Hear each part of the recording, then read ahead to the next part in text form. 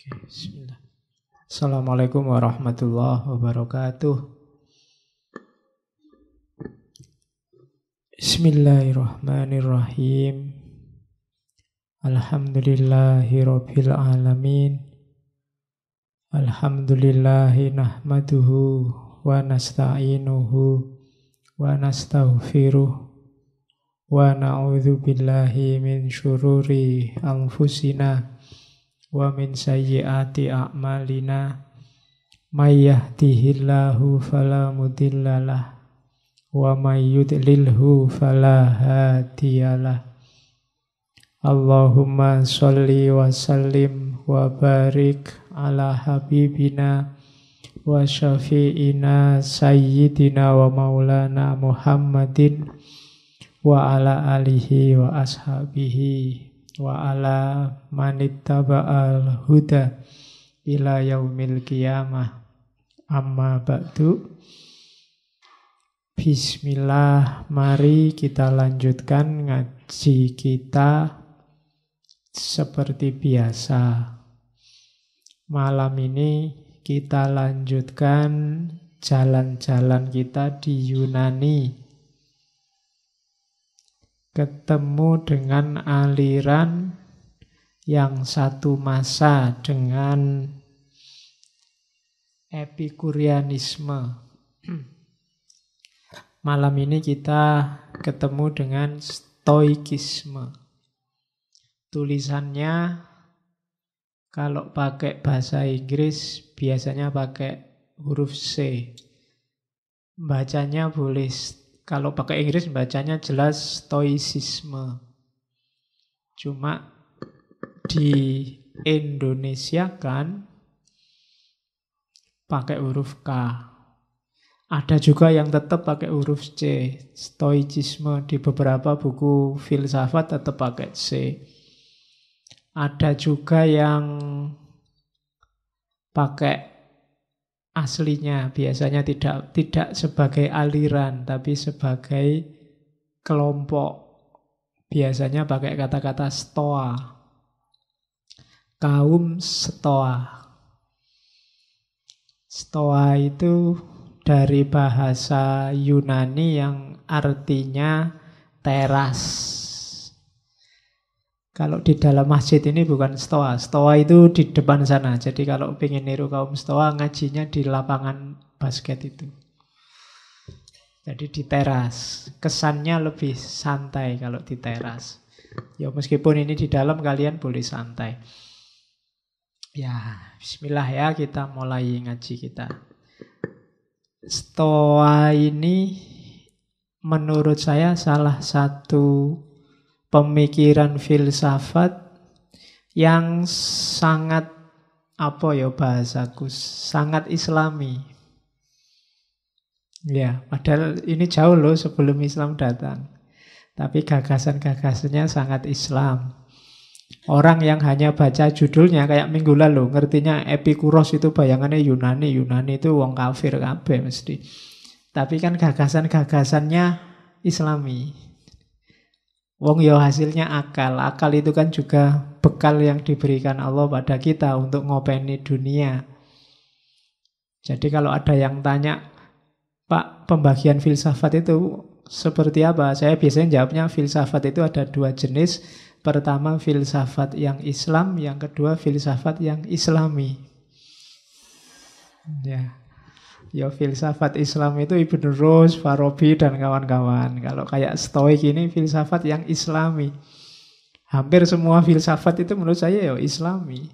Asal dia diletakkan di konteksnya yang pas, dia akan berguna.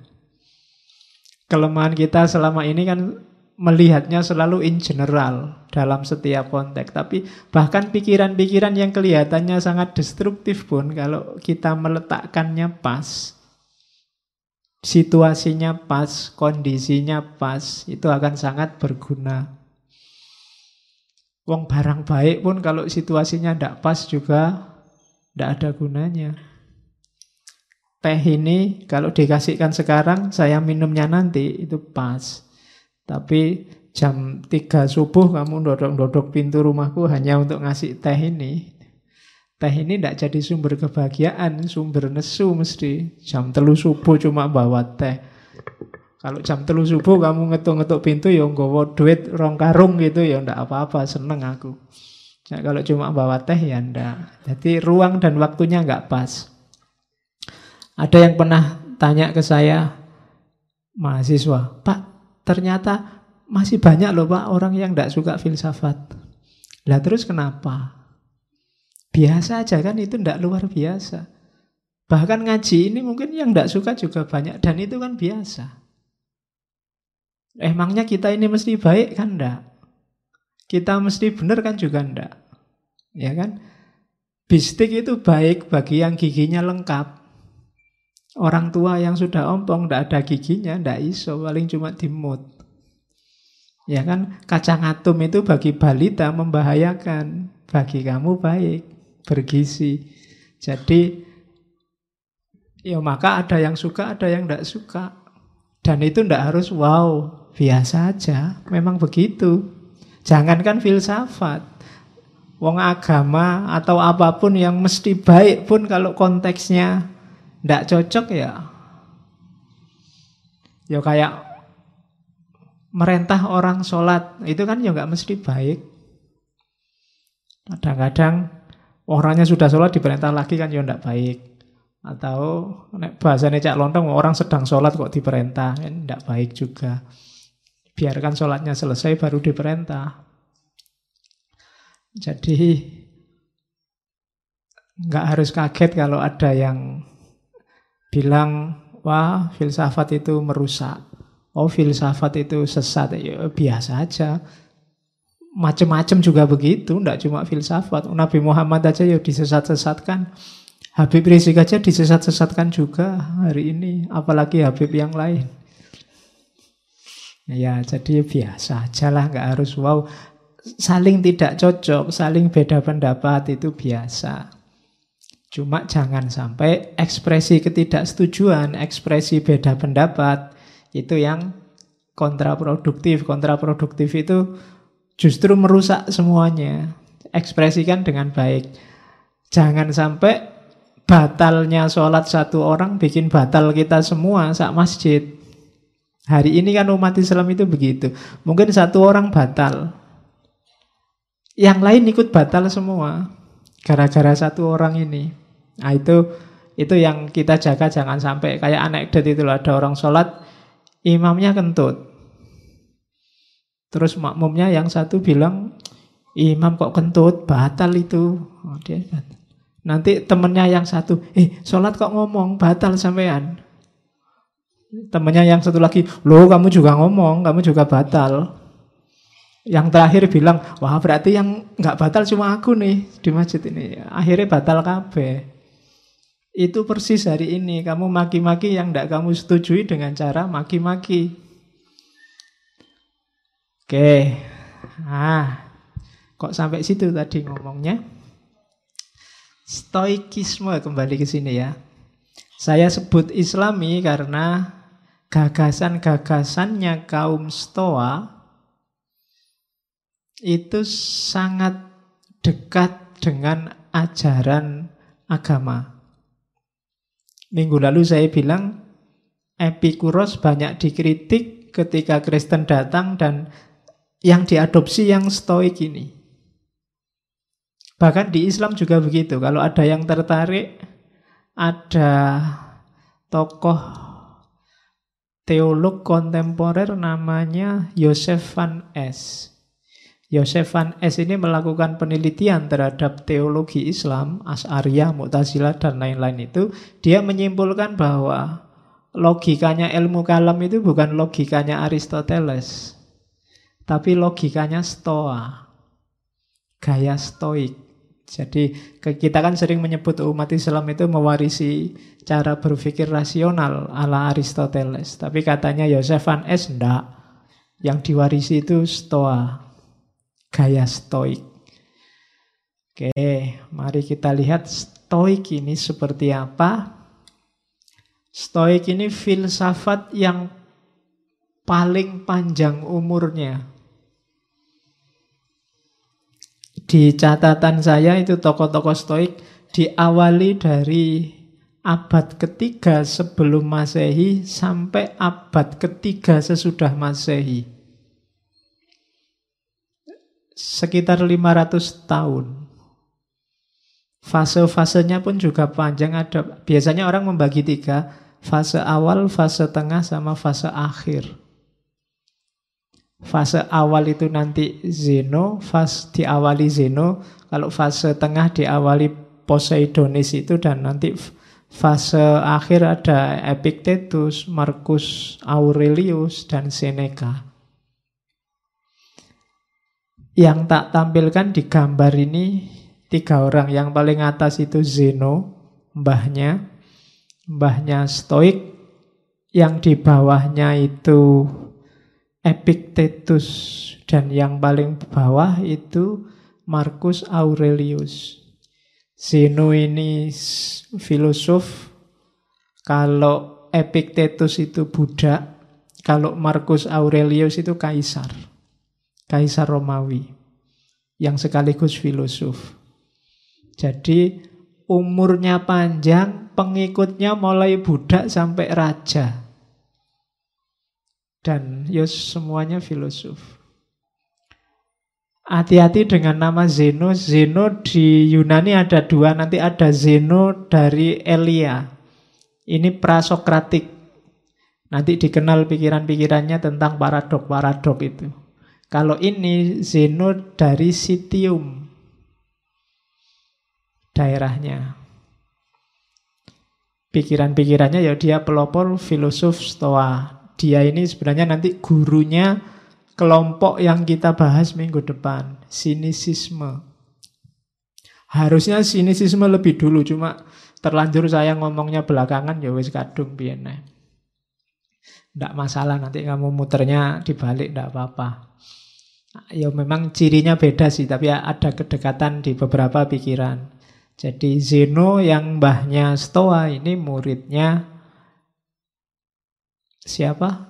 Kelompok sinisme. Sinisme ini nanti yang meneruskan gagasannya Sokrates. Zeno ini mengidolakan Sokrates. Jadi awalnya dia ini pedagang dari luar Athena. Waktu dia dagang di Athena, baca-baca buku tentang Sokrates. Dari situ dia jatuh cinta sama Sokrates, orang yang mengorbankan dirinya untuk kebenaran.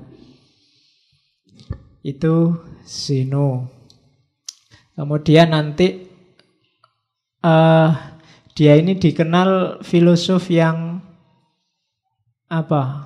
fatalistik, bahwa alam semesta ini sudah takdirnya, segalanya sudah ada konteksnya sendiri-sendiri.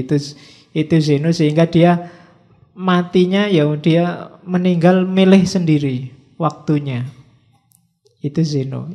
Milih sendiri, bukan kayak para wali terus tahu tanggalnya mati. Kalau hari ini mungkin tanda petik semacam orang bunuh diri, tapi enggak tahu juga. Jadi saat dia tua, satu ketika dia keluar habis ngajar itu terus jatuh. Waktu jatuh itu dia terus ngomong begini, ya sudah, kalau sekarang saatnya kamu manggil aku datang. Sekarang saatnya aku datang, tapi gak usah kesusu, aku ini sudah tua. Setelah itu terus langsung nafasnya berhenti. Kalau dia Islam mesti kamu menyebutnya wali. Jadi ujuk-ujuk saat itu juga ada yang bilang enggak, itu sengaja nafasnya ditahan itu. Ini susah bunuh diri dengan cara nahan nafas itu enggak gampang loh. Begitu kamu tahan enggak kuat, tak oke wae sih. Malah susah. Ada yang bilang begitu. Itu gagasannya Zeno. Nanti Epictetus ini dia mantan budak yang kemudian dibebaskan terus jadi filosof. Kalau Marcus Aurelius itu raja Romawi. Ada lagi tokoh Seneca. Seneca ini penasehatnya Kaisar Romawi juga, penasehatnya Nero. Kalau Seneca dihukum mati sama Nero karena dianggap konspirasi mau bunuh Nero. disuruh ngiris nadinya sendiri. Tidak cuma satu, nadi di kaki, nadi di leher, nadi di tangan, semua disuruh ngiris sendiri. Tidak mau capek-capek keluar biaya untuk hukuman mati. Itu Seneca. Tulisan-tulisannya banyak. Oke, bismillah, kita mulai ya belajar Stoik. Eranya itu di buku-buku ada banyak, silakan dibaca sendiri yang sejarah. Kita mulai. Yang pertama, sebelum masuk ke pikiran, kita awali dari asumsinya. Orang-orang Stoik mengasumsikan bahwa alam semesta itu berjalan dengan pola tertentu. Kita menyebutnya sunnatullah. Prinsip-prinsip rasional, logos. Jadi alam ini berputar tidak kebetulan. Ada polanya, ada patternnya, ada tujuannya. Kamu jadi manusia, dilahirkan, di belakang rumahmu tumbuh pohon kelapa, kucingmu tiba-tiba beranak 3, dan lain sebagainya. Itu bukan sesuatu yang tidak sengaja.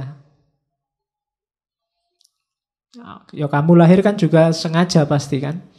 Kalau nggak sengaja malah ngewatiri. Nggak sengaja pun kok kamu benar-benar lahir, itu pasti dalam rangka grand desainnya alam semesta.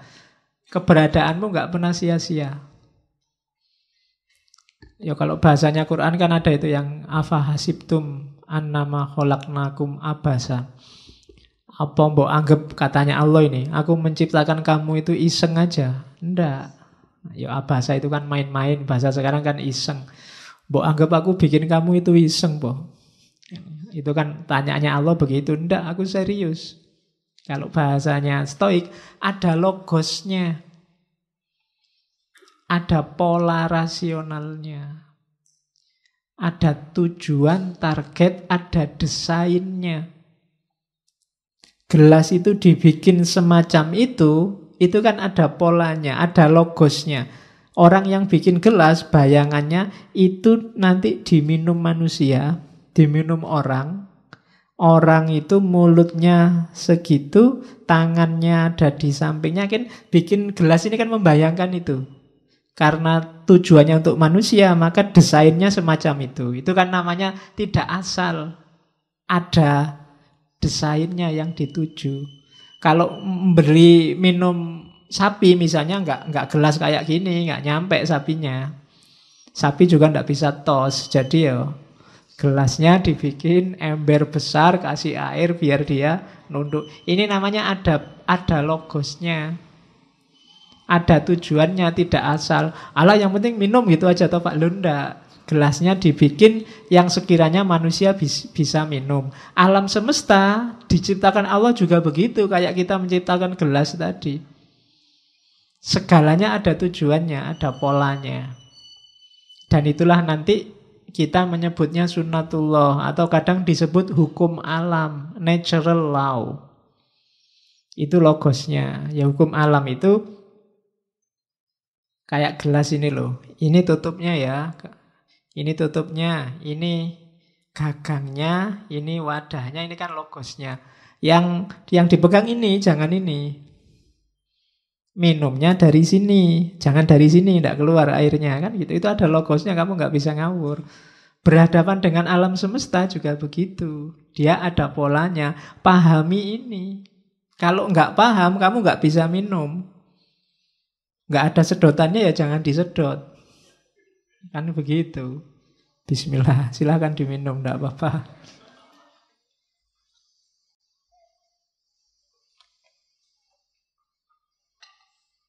Kalau gelas ini tadi yang bikin manusia, di situ ada logos manusia. Alam semesta ada logosnya Tuhan.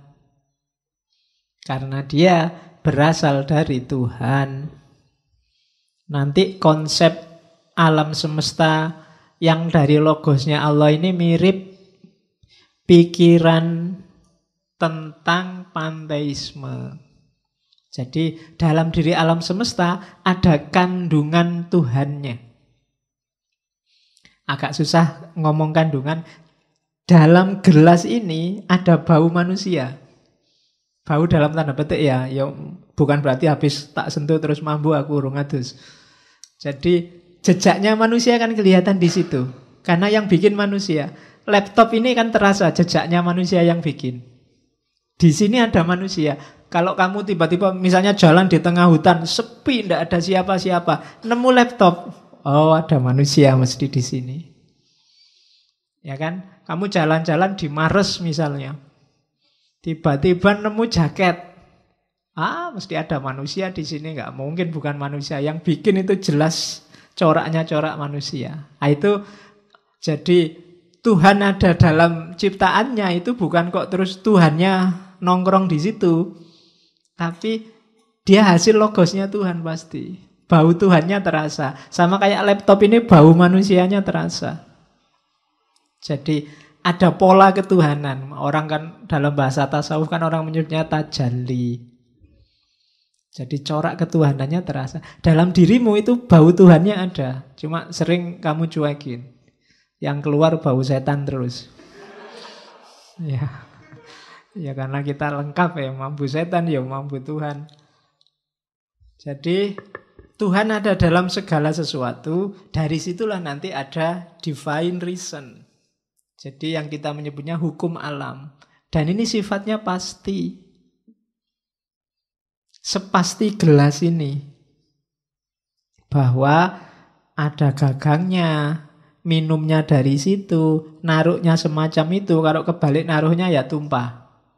Berhadapan dengan gelas ini kan kamu nggak bisa, kita kan bebas Pak. Mau tak minum dari bawah, kan suka-suka saya. Ya minum, nanti tidak keluar airnya. Jadi dari situ nanti lahir gagasan bahwa alam ini sudah diciptakan dengan hukumnya, semua tinggal mengikuti hukum ini. Itu yang nanti dalam filsafat namanya fatalistik. Sudah ada polanya, sudah ada blueprintnya. Tinggal dijalankan, termasuk manusia. Jadi oleh karena itu,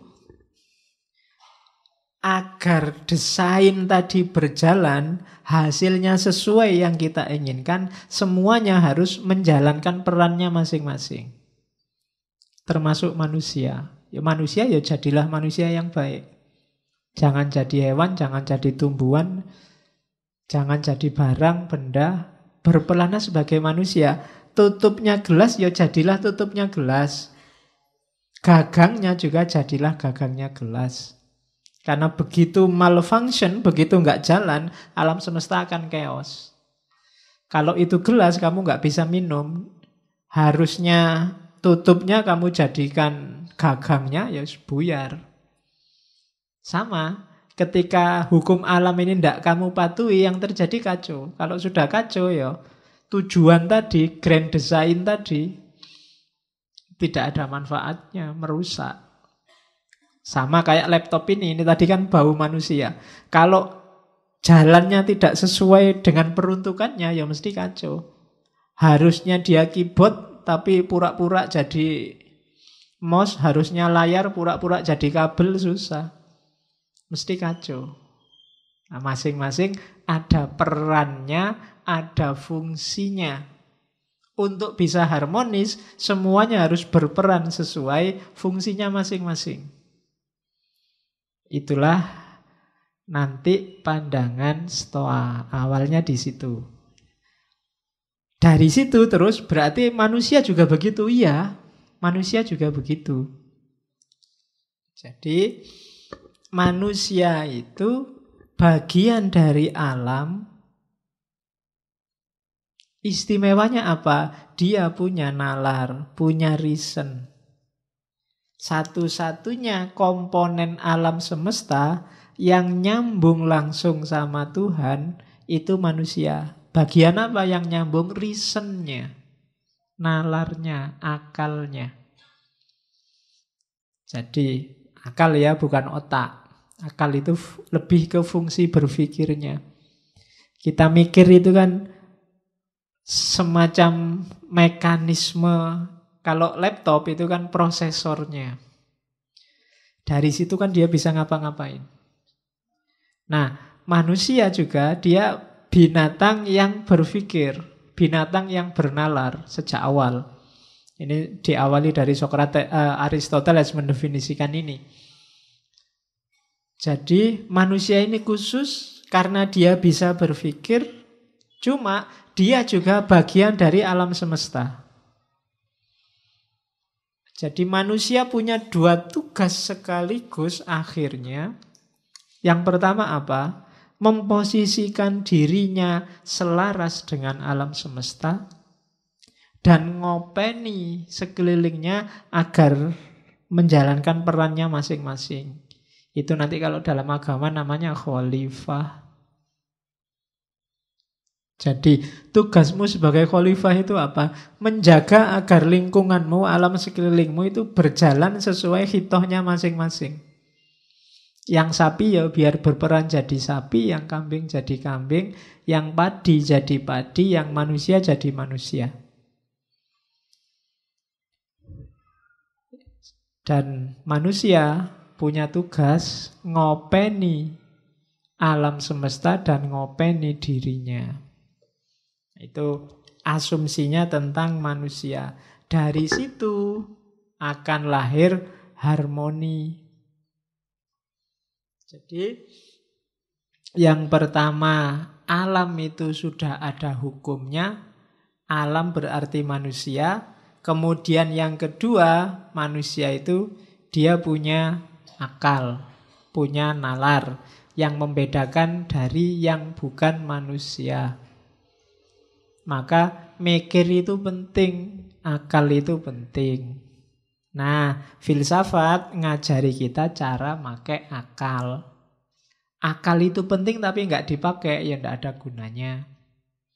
Jadi latihan mikir itu penting. Karena kalau kita mikirnya nggak benar, sama saja akal kita nggak fungsi. Kalau akal kita nggak fungsi, ya berarti kayak kita nggak punya akal. Padahal ketika tidak punya akal, manusia kehilangan jati dirinya. Karena jati dirinya manusia itu binatang yang berpikir. Berarti binatang, kalau manusia minus berpikirnya, tinggal binatangnya.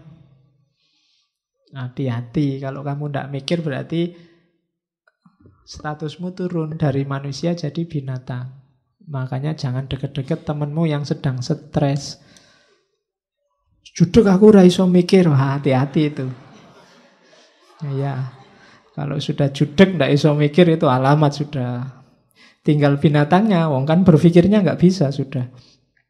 Oke, jadi manusia itu berpikir mandiri, tapi dia juga terikat oleh hukum alam.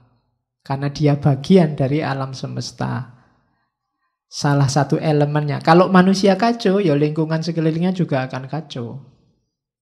Maka manusia harus berpikir, bertindak, berperilaku sesuai dengan keselarasan alam semesta. Nah, itu asumsi kedua. Terus. Nah, gimana caranya manusia biar selaras? Ya, lakukan hal yang baik. Yang baik itu apa? Yang harmoni dengan alam. Harmoni dengan akal, harmoni dengan Tuhan. Kamu tidak harmonis dengan salah satu ini aja, tidak akan bisa baik hidupmu. Kalau kamu nggak harmonis dengan alam, kamu sakit. Manusia itu kan tubuhmu ini kan bagian dari alam. Kalau kamu nggak harmonis, kamu pasti sakit. Nggak harmonis itu salah satu unsurnya terlalu banyak. Itu kan tidak harmonis. Terlalu banyak air ya kembung. Terlalu banyak angin masuk angin. Terlalu banyak apalagi unsur-unsur hidupmu kan banyak itu. Coba terlalu banyak gula diabetes. Itu karena nggak harmonis. Oke, terlalu banyak ketawa stres. Terlalu banyak, pokoknya terlalu banyak. Atau terlalu kekurangan, itu tidak harmonis juga. Harus harmonis sama alam. Yang kedua, harmonis dalam pikiran. Pikiran nggak seimbang, ya itu tadi, stres. Nggak bisa mikir. Hidupmu mesti kacau. Dan yang ketiga, harmonis sama Tuhan. Ini lebih bahaya lagi. Kok nggak sholat mas? Hubungan saya sedang nggak harmonis sama Tuhan. Ya. Aku mewatiri itu. Hati-hati. Nah, saya baru bisa ranjang aku sementara. Enggak. Harus harmonis lagi. Kenapa harus harmonis sama Tuhan? Karena alam semesta dan akalmu dan dirimu itu berjalannya, prosedurnya adalah logosnya Tuhan. Ketika kamu tidak harmonis sama Tuhan, itu kayak tadi, komputer kehilangan prosesor. Tidak akan jalan, hidupmu mesti kacau. Tidak ada tujuannya. Kan nanti ada filosofi yang ngomong tujuan itu. Sekarang tariklah tujuan terus-terusan. Haus, minum. Kalau sudah minum, lega. Kalau sudah lega, ngapain? Terus, itu kan filsafat namanya teleologis, mengejar tujuan. Puncaknya tujuan nanti ke Tuhan. Kawin. Biar punya anak. Kalau sudah punya anak, ngapain? Kalau sudah itu terus ngapain? Terus kamu tarik. Ketemunya juga logosnya Tuhan nanti. Maka harus harmonis. Hidupmu itu baik kalau harmoni. Jadi harmoni itu porsional dan proporsional. Takarannya pas itu harmoni. Tidak lebih, tidak kurang. Oke. Jadi kalau ingin hidupmu yang baik, yang pertama itu. Yang kedua rumusnya, hidup baik atau tidak baik. Tadi kan kita pakai akal. Yang di luar kontrol kita, itu tidak bisa disebut baik dan tidak baik. Katanya filosof Stoa. Kamu kan tadi pingin harmonis dengan alam, dengan akal, dengan Tuhan. Ketika kamu berusaha untuk harmonis dengan tiga hal ini, ya sejauh yang bisa kamu kontrol. Yang tidak bisa dikontrol, ya tidak masuk hitungan. Pak, saya ingin harmonis dengan planet Mars, Pak. Ya kadoan. Susah. Pak, saya ingin harmonis. Tidak, harmonis itu dengan yang dekat-dekat. Yang terjangkau, yang bisa kamu kontrol. Gimana caranya agar ngaji ini lebih santai? Itu kan bisa di dalam jangkauan kita. Tapi yang di luar jangkauan ya tidak usah dihitung. Kalau dihitung ya wong di luar kontrol kita. Gimana caranya yang di ngaji malam ini masuk surga semua? Wah, itu kita di luar kontrol kita. Bisanya cuma mendoakan. Ya syukur-syukur besok kita bisa ngaji filsafat bareng-bareng di sana. Kalau enggak ya berarti ada yang kececeran itu berarti. Oke. Jadi harmoni tidak harmoni jadi tanggung jawab kita, terkena nilai atas diri kita kalau itu dalam jangkauan kita. Yang di luar jangkauan kita enggak. Misalnya ini tetanggaku kulitnya putih-putih, aku sendiri kok hitam ya, ini harusnya jadi putih. Enggak, itu di luar jangkauanmu. Kulitmu hitam kan kamu enggak minta juga. Kalau bahasanya Ghazali, itu bedanya kholq sama khuluq. Kalau kholq itu paketan dari Allah. Kita ya sudah diterima aja. Tapi kalau khuluq itu dari kita. Kholq itu kan rambutmu keriting apa enggak, kulitmu hitam apa enggak, bibirmu kayak gimana, itu kan Allah. Kamu enggak dosa, enggak apa-apa. Tapi kalau khuluq ini hubungannya sama dosa. Berada dalam kontrolmu. Makanya nggak usah galau kalau rambutku keriting ya Pak, kulitku kok hitam ya Pak. Nah, kamu nggak dosa, tenang aja, nggak usah galau. Iya, jadi nggak usah terlalu stres gara-gara kholq, karena itu di luar jangkauanmu. Tapi sekarang kan bisa diputihkan Pak. Iya, ya bisa aja. Apa susahnya sih mutihkan? Kamu tinggal beli kapur sama. Iya, ya. Bagi yang punya uang mungkin berada dalam jangkauannya, mutihkan. Tapi yang nggak punya kayak kita kan di luar jangkauan kita. Jadi ndak usah galau dengan sesuatu yang di luar jangkauanmu. Pak, saya itu ingin menyelamatkan Ahok ya Pak. Gimana caranya? Ndak usah. Di luar jangkauanmu itu ndak usah ndaki-ndaki, nggak nyampe. Wong kamu besok bisa makan apa enggak masih mikir mau menyelamatkan Ahok. Jauh. Jadi ndak, yang di luar kontrolmu ndak. Jadi baik atau buruk itu dalam yang bisa kamu kontrol. Jadi yang pertama tadi rumusnya baik itu yang harmonis. Yang kedua baik atau buruk itu yang bisa kamu kontrol. Terus yang ketiga, tadi kan disuruh harmonis. Harmonis dengan alam, harmonis dengan akal, harmonis dengan Tuhan, itu jawabannya satu. Melakukan kebajikan. Kebajikan itu berarti apa? Melakukan hal yang utama. Semua yang baik, semua yang berakhlak, semua yang bajik, itu hasilnya harmoni. Begitu ada yang melakukan yang tidak baik, tidak bajik tadi, lahirnya mesti chaos. Kenapa kok kacau? Karena banyak yang tidak menetapi kebajikan. Begitu ada satu yang tidak jujur, mesti nanti yang bersangkutan dengan dunia ketidakjujuran itu akan kacau. Misalnya saya bohong, harusnya saya masuk, saya tidak masuk, dan aku diem-diem aja, tidak ngomong-ngomong. Itu kan kacau, kamu datang ke sini, kosong kacau. Gara-gara ketidakbajikan satu. Maka harmonis itu akan lahir kalau kita melakukan hal-hal yang bajik, yang baik. Rumus ketiga. Jadi kalau ingin jadi orang baik, yang pertama targetnya kebaikan itu harmoni.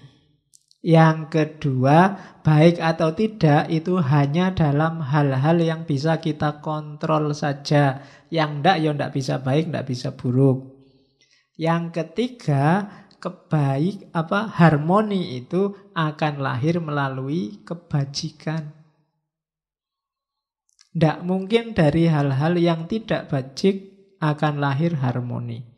Dari kecurangan, dari pengkhianatan, dari kebohongan, dari ndak akan. Mesti yang lahir chaos. Kalau sekarang belum, tunggu saja saatnya. Nah, jadi ini katanya Zeno ya. Jadi etikanya Zeno. Kemudian yang keempat, oleh karena itu, akhirnya apa? Harmoni itu akan kembali ke kita lagi. Tadi kan kita mewujudkan harmoni lewat jalur kebajikan. Kalau sudah bajik, akan lahir harmoni dalam jiwa kita. Tenang kita. Jadi rumusnya orang hidup itu katanya Zeno, yang pertama wujudkan harmoni dalam hal-hal yang bisa kita jangkau. Jalannya adalah melakukan kebaikan. Kalau semua sudah kita lakukan, jiwa kita akan tenang, harmonis juga. Jadi 4. Kalau kita bisa mewujudkan 4 ini, kita akan hidupnya enak. Itulah sunnatullahnya, kebaikan. Rumusnya itu. Kalau dilanggar sejak awal, ya kita tidak akan bisa menemukan harmoni dalam diri kita. Kalau jiwamu masih selalu nyari, pingin enak, masih pingin terus nuntut terus, berarti kamu perlu mewujudkan ini. Jalanmu perlu dihidupkan lagi lewat kebaikan. Biar lahir harmoni, biar jiwamu tenang. Dan itu pun dalam hal yang bisa kamu jangkau. Yang tidak bisa dijangkau, ya berdoa saja. Karena logosnya logos Tuhan. Ya biar Tuhan yang intervensi. Oke, ini rumus pertama dari Zeno. Ini kalimatnya Marcus Aurelius tadi, yang kaisar tadi, menurut saya bagus.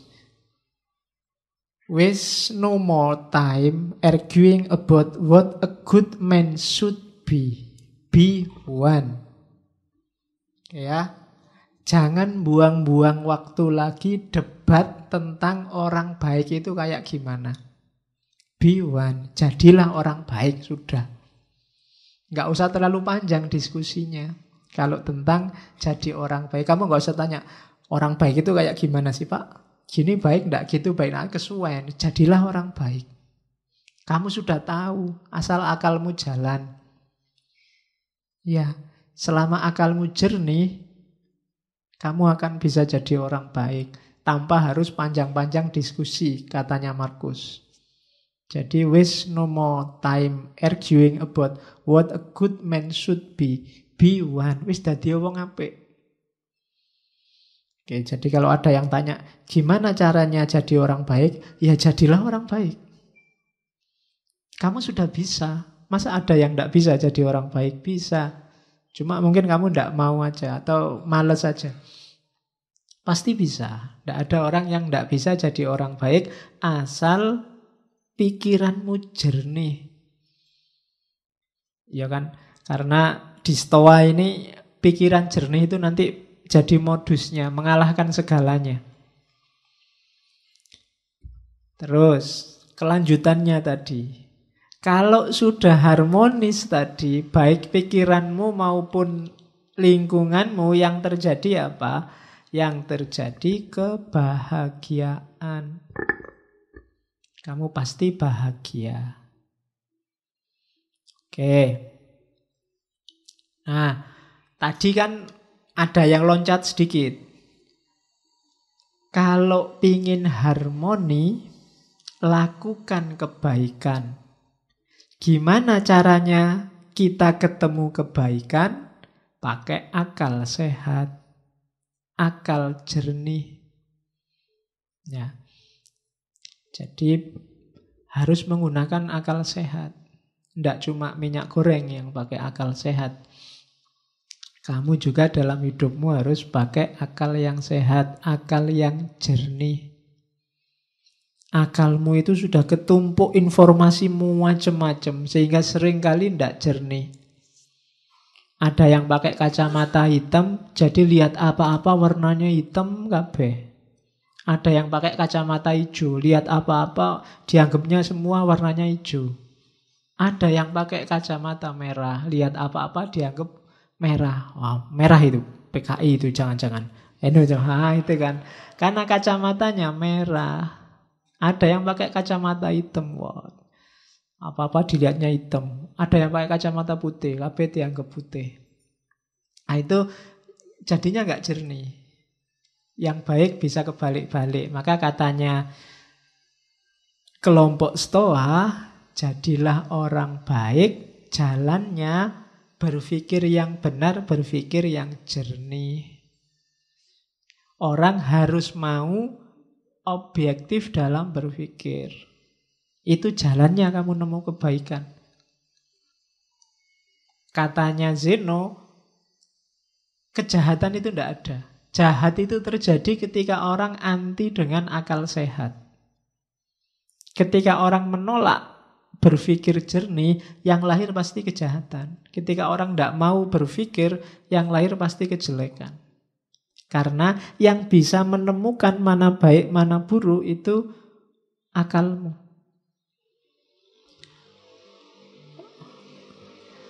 Kenapa kok bukan perasaan, bukan emosi? Kelompok Stoa dikenal agak kritis terhadap emosi, terhadap rasa. Karena emosi sering tidak objektif. Yang baik bisa jelek karena kecenderungan emosi. Atau sebaliknya, yang jelek kelihatan baik karena kecenderungan emosi, rasa. Sejelek apapun mungkin pacarmu, bagi kamu kan paling cantik. Itu rasa. Kalau temanmu objektif, enggak kok, dia enggak cantik, kamu kan marah. Ya enggak ya, dia sementara ini ya paling cantik, kecuali ada yang lain besok. Jadi rasa itu kan cenderung ke yang disukai dan anti dengan yang enggak disukai. Ini enggak jernih. Yang bisa jernih akal. Kalau kamu bilang, kamulah satu-satunya yang tercantik di dunia misalnya. Loh, pas kamu ngomong gitu itu, tenane, coba objektif. Ya enggak sih. Akal itu. Kalau akal disuruh, ya enggak. Di TV-TV yang lebih cantik ya banyak. Ya kan? Kalau akalmu mau jernih ya ora. Cuma kan, ya itu kan untuk PDKT. Jadi, kebahagiaan dalam kebaikan ketemunya dari akal sehat. Maka jagalah baik-baik akalmu biar sehat. Karena itu yang menjamin kamu masih manusia apa bukan. Jaminannya akalmu. Begitu akalmu meleset, ya kemanusiaanmu dipertanyakan. Karena dari situlah lahir kejahatan. Ada orang maling, itu mesti karena mikirnya nggak panjang. Ada orang ngerusak, mikirnya nggak panjang. Ada orang tawuran, mikirnya nggak panjang. Jadi, biasakan berpikir agak panjang.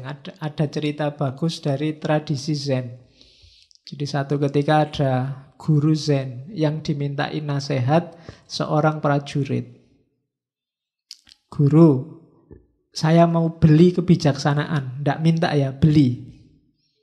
Kasih saya kebijaksanaan paling mahal. Akhirnya dikasih. Oke, tapi mahal ini ya. Oke, tak bayar berapapun, dikasih. Katanya guru itu gini, tak kasih kebijaksanaan paling mahal. Sebelum kamu memutuskan sesuatu, majulah 3 langkah dan mundurlah 3 langkah. Baru lakukan keputusanmu. Ini prajuritnya heran. Kayak gini kok mahal apa itu? Iya.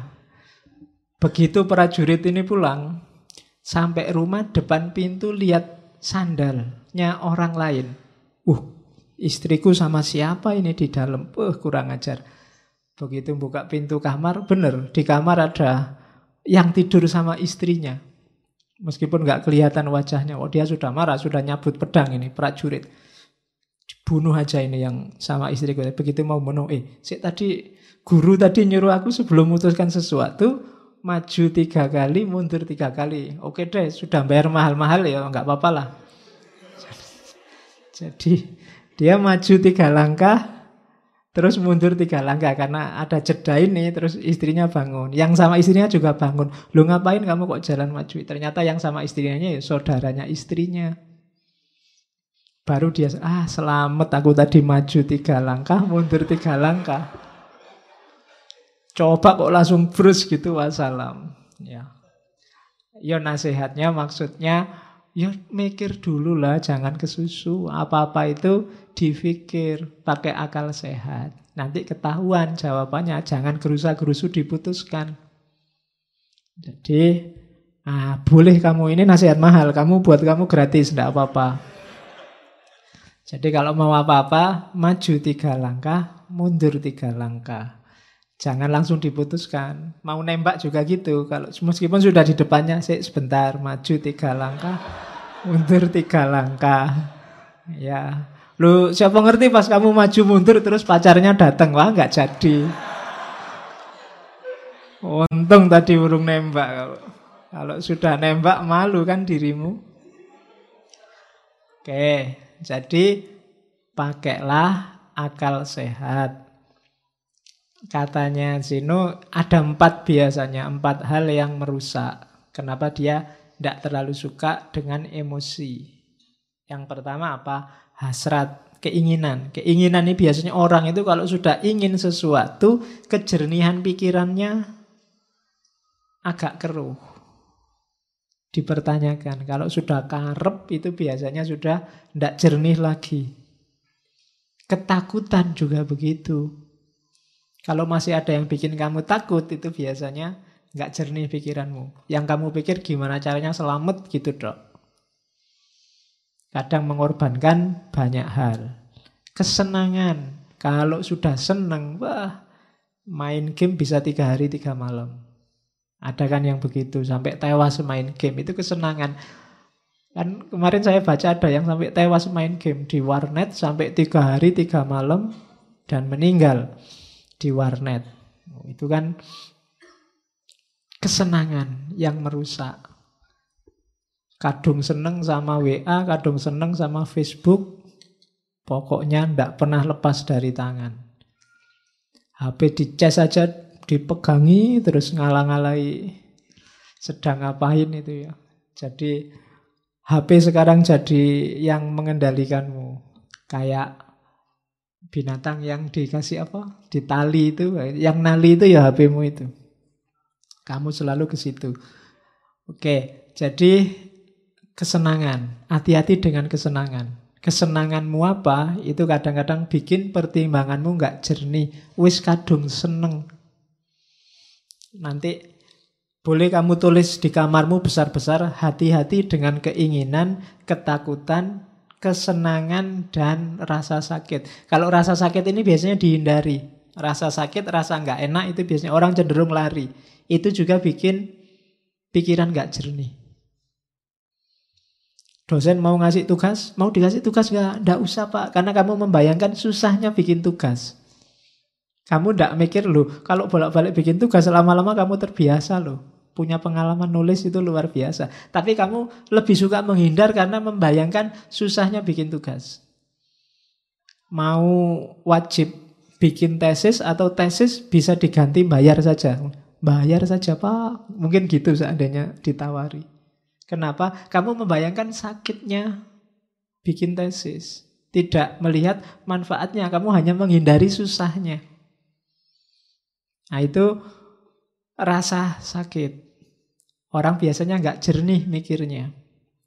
Keinginan, ketakutan, kesenangan, rasa sakit. Kamu waspadai. Karena sering bikin pikiranmu nggak jernih.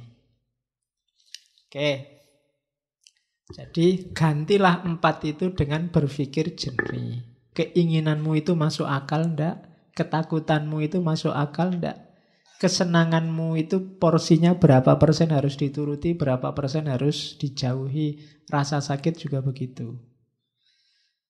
Dari situ kamu akan bisa menjalankan milih yang baik. Kalau sudah, kamu akan bahagia karena hidupmu harmonis, lahir dan batin. Itu rumusnya Stoa. Nah, ini teori self-preservation. Apa ndak boleh Pak? Kita punya hobi, punya kesenangan, ingin kaya, ingin kepuasan tertentu, boleh. Cuma hati-hati melampiaskannya. Self-preservation itu melestarikan dirinya sendiri. Biar hidupmu enak, hidupmu nyaman, hidupmu bahagia. Hakmu untuk makan enak, hakmu untuk tidur nyenyak, hakmu untuk seneng-seneng ya, self-preservation itu. Tapi kayak Epikuros kemarin, jangan sampai kontraproduktif. Maunya seneng-seneng, akhirnya susah. Kayak yang minum oplosan itu kan, maunya seneng-seneng. Tapi akhirnya wallahu a'lam bishawab. Innalillahi. Nah, itu kontraproduktif namanya. Ya seneng sama game ndak apa-apa, seneng sama internet ndak apa-apa, seneng sama WA ndak apa-apa, tapi penuhilah secukupnya. Dalam rangka apa? Self-preservation. Self-preservation itu melestarikan dirimu biar nggak cepat punah. Loh yo, kalau kamu punah itu kan secara eksistensial maupun secara esensial. Kamu main game terus sekarang, ya mungkin masih hidup, tapi waktumu habis sia-sia. Temanmu sudah ngapain, kamu masih ngapain. Oke, jadi self-preservation. Jaga dirimu, lestarikan dirimu. Kalau ada yang kamu senengi, ya puaskan secukupnya. Kalau ada yang kamu takuti, ya kendalikan secukupnya dan seterusnya. Biar kamu tetap lestari jadi manusia. Kalau enggak, ya dirimu bisa punah nanti. Kamu yang sejati enggak keluar. Yang keluar kamu yang iseng, kamu yang seneng-seneng, kamu yang bukan aslinya. Karena kamu enggak memberikan sepenuhnya. Suka lihat TV ya enggak apa-apa, ini sekedarnya saja. Jangan pulang dari kampus di depan TV sampai malam cekelani remote. Enggak pindah-pindah. Acaranya nggak enak semua ya enggak apa-apa, ganti channel. Oke, itu enggak self preservation namanya. Terus jadi ini ya, ini pikiran-pikirannya diawali dari Zeno. Nanti kita lihat gagasan-gagasan tokoh-tokoh utamanya satu-satu. Ya, ini katanya Marcus lagi. He who lives in harmony with himself live in harmony with the universe. Ia yang hidup harmonis dengan dirinya sendiri akan hidup harmonis dengan alam semesta. Kalau kamu sama dirimu sendiri nggak harmonis, ya kamu nggak mungkin harmonis dengan alam. Kamu sama dirimu sendiri nggak damai.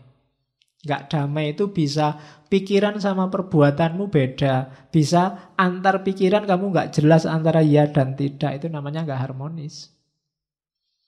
Pingin mutusin apa tapi nggak bisa. Pingin A tapi yang terjadi B, itu nggak harmonis sudah.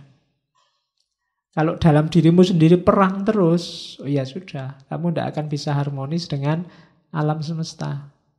Maka harmonislah. Apalagi sama orang lain, sama dirimu sendiri kamu gegeran terus. Gimana sih aku ini, bikin malu aja. Gimana sih aku ini, kamu kan sering gitu kan. Kok bodoh banget ya aku ini tadi. Nah itu kamu sama dirimu sendiri aja gegeran. Apalagi sama orang lain. Maka he who lives in harmony with himself lives in harmony with the universe. Itu Marcus Aurelius. Oke. Ini selanjutnya katanya Zeno. Saya bilang tadi ya di awal, Zeno dari Citium, bukan Zeno dari Elia. Karena nama Zeno itu banyak. Ada yang menganalisis dia satu akar kata sama Zen. Tapi enggak tahu juga. Ya memang ada kata-kata Zenonya, Zennya. Kalau yang nonton kartun Dragon Ball juga ada Zeno sama. Ya, yang nonton Dragon Ball Super itu. Ya, itu yang paling jagoan di antara jagoan itu. Padahal kecil. Oke, yang enggak suka kartun enggak ngerti mesti. Terus tidak ada ini katanya, yang bisa mengusik kebahagiaan orang yang makomnya sudah wise, sudah bijaksana. Orang bijaksana itu tidak bisa sumpek. Kenapa? Tidak ada yang bisa mempengaruhi dia. Dia sudah kokoh. Uraiannya begini, misalnya, anggap apa yang paling bikin kamu tidak bahagia? Wah, saya nggak bahagia karena nggak lulus-lulus. Saya nggak bahagia karena kan banyak itu kamu munculkan di pikiranmu. Terus kamu galau. Kuncinya sebenarnya sederhana. Kamu jadi galau karena macam-macam tadi, karena kamu pedulikan semua itu. Cara paling gampang menghadapi itu semua, nggak usah dipedulikan. Nggak usah dimunculkan di pikiranmu, selesai.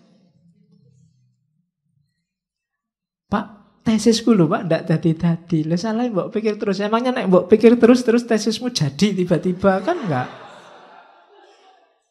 Iya kan? Ya udah dikerjain aja tanpa harus galau. Oh ya memang satu-satunya jalan dikerjain. Ngapain energinya double, satu buat ngerjain, satu buat galau. Ya kerjain aja, enggak pakai galau. Yang bikin galau kan karena kamu tampilkan sendiri di pikiranmu, terus kamu sumpekkan dirimu. Kamu sumpekkan sendiri dirimu. Itu yang kuncinya sehingga kamu sumpek hidupmu. Wah ini ndak bisa Pak. Saya mikir nggak ketemu jawabannya. Ya sudah, kalau nggak ketemu ngapain dipikir terus. Wong ndak bisa ketemu jawabannya. Ya sudah, kalau bahasa fikihnya mauquf aja. Kalau ada masalah mauquf, ndak bisa dijawab, selesai. Nggak usah dipikir terus. Wong dipikir jelas-jelas kamu ndak bisa jawab kok. Biarin aja. Nah, jadi kuncinya apa? Biar kamu nggak sumpek, ndak usah dibikin sumpek. Kalau nggak bisa dikerjain, ya ndak usah dikerjain. Kalau bisa, ya kerjain semampumu. Kan cuma itu dok rumusnya. Jadi orang yang bijaksana itu tidak bisa sumpek. Makanya kalau diilustrasikan film-film itu bagian tokoh yang bijaksana kan mesti senyum terus. Nggak pernah merengut karena tidak ada yang bikin dia sumpek. Nggak bisa ya sudah, memang nggak bisa. Oke, jadi yang bikin kita galau ternyata apa? Ya penilaian kita sendiri. Yang bikin kamu nggak bahagia dirimu sendiri. Cuma itu. Jadi tidak ada yang bisa mengusik kebahagiaan orang yang bijaksana. Orang bijaksana biasanya stabil, tenang, tidak gampang terpengaruh. Karena dia sudah ngerti porsi-porsinya. Oke, terus. Nah, katanya Markus lagi. Reject your sense of injury and the injury itself disappears. Tolaklah rasa sakit itu dan rasa sakit itu akan hilang. Jangan mau lama-lama sakit. Patah hati misalnya, kasih waktu aja secukupnya atau tolaklah. Diputus sih diputus, enggak pakai sakit sih ya biasa aja. Kemarin berdua, sekarang sendiri. Kan cuma itu aja situasinya.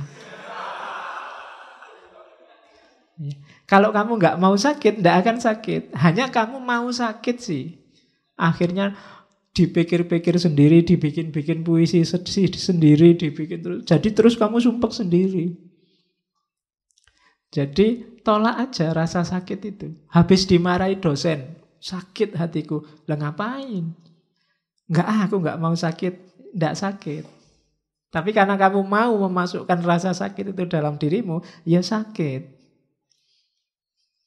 Jadi reject your sense of injury and the injury itself disappears. Kamu baca WA aja kadang mangkel, kadang marah, kadang sakit, lu ngapain? Yang bikin ngawur kok, kadang ngarang-ngarang, kadang bohong. Kamu sudah ngerti hoak itu loh, kamu marah. Lah kok mau-maunya kamu menghabiskan energi untuk marah terhadap sesuatu yang tidak ada hubungannya sama dirimu. Kamu sakit tentang sesuatu yang menurut kamu itu tidak benar. Tidak benar kok bikin kamu sakit. Ya nggak usah. Jadi reject, tolaklah rasa sakit itu dan dia akan hilang.